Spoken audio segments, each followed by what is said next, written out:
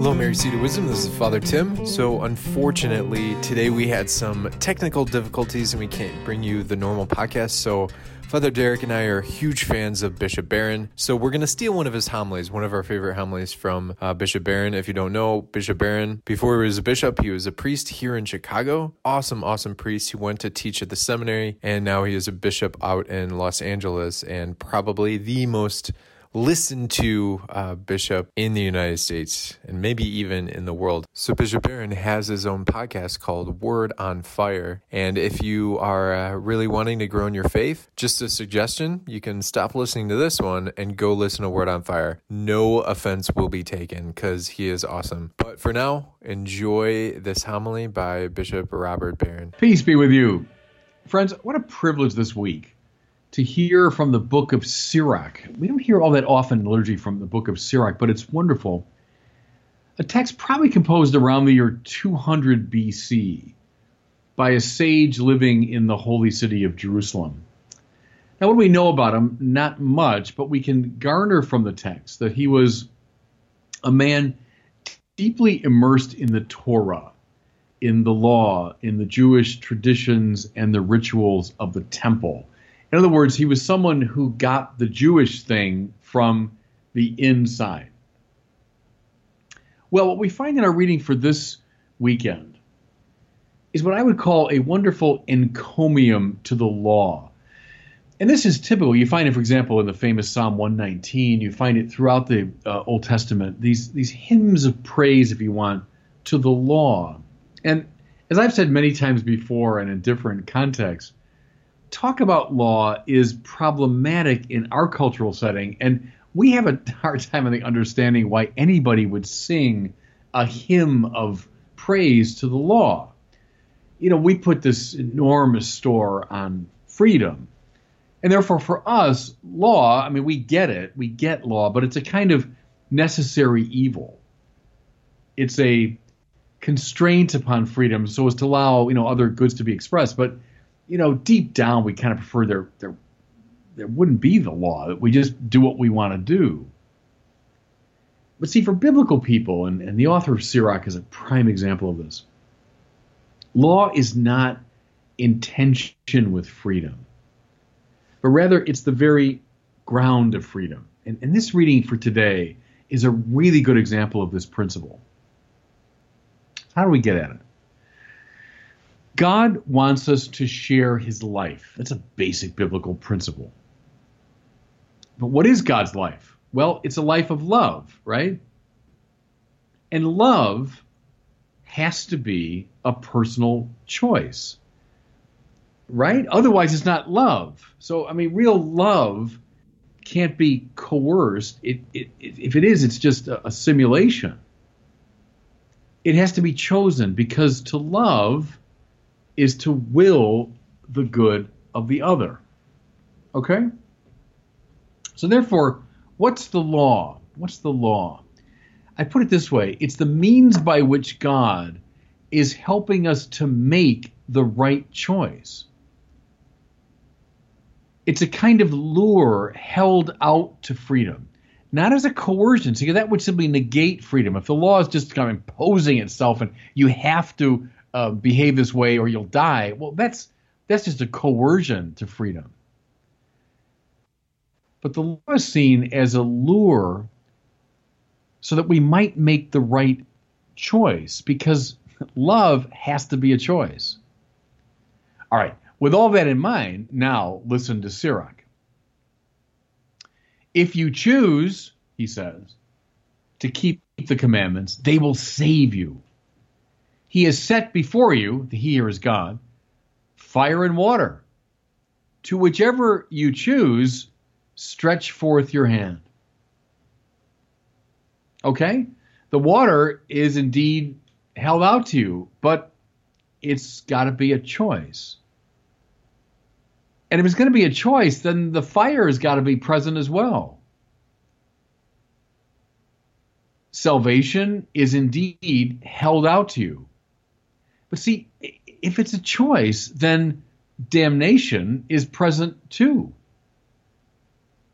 And again, this is not the result of God being cruel or capricious. I mean, that's just the wrong way to think about it. It's simply the nature of the beast if we're dealing with freedom. So, listen again to Sirach. Before man are life and death, good and evil. Whichever he chooses will be given him. I think, everybody, one of the deepest truths of the spiritual life is being stated here. God so respects our freedom that he will allow us to experience life or death, good or evil. He will give us what we choose. See, and again, this is why speaking of God punishing us or God seeking retribution and all that is off the mark. Now, at this point, I'd like to bring in one of my great heroes, St. John Paul II. In his years as a moral philosopher, John Paul developed a subtle and rich anthropology, at the center of which was a consideration of freedom. And as is well known, if you read those writings and then you read his sermons and speeches as John Paul II, he made the indispensable connection between authentic freedom and truth. So we know that. But for our purposes in this sermon, I want to focus on another aspect of his teaching. John Paul taught that free acts always accomplish two things. First, they determine what one will do in a particular situation. So, I'm going to choose this or that. I'm going to choose to give this sermon or to have lunch. I'm determining what I'll do in a particular moment. But secondly, and John Paul was especially interested in this, secondly, they contribute to the formation of the moral agent himself. Okay, so think of each act that you perform in the course of the day. You're choosing this or that. So I had Mass this morning with the Poor Clare sisters here in Santa Barbara. Then I came back and I worked on some sermons and speeches. Then I had a meeting with a priest from India. Now I'm here at my computer recording this sermon. Each one of those represents a choice that I made. Before me was held out different options, and I chose to do these particular things. Okay, but secondly, and you might say more importantly, in each of those choices, I was also choosing the kind of person that I'm becoming, if that makes sense. Over time, with choice after choice, we make ourselves into particular kinds of persons. So, if you choose over and over again the selfish path, you do all kinds of bad things, that's true, but also you're becoming a selfish person.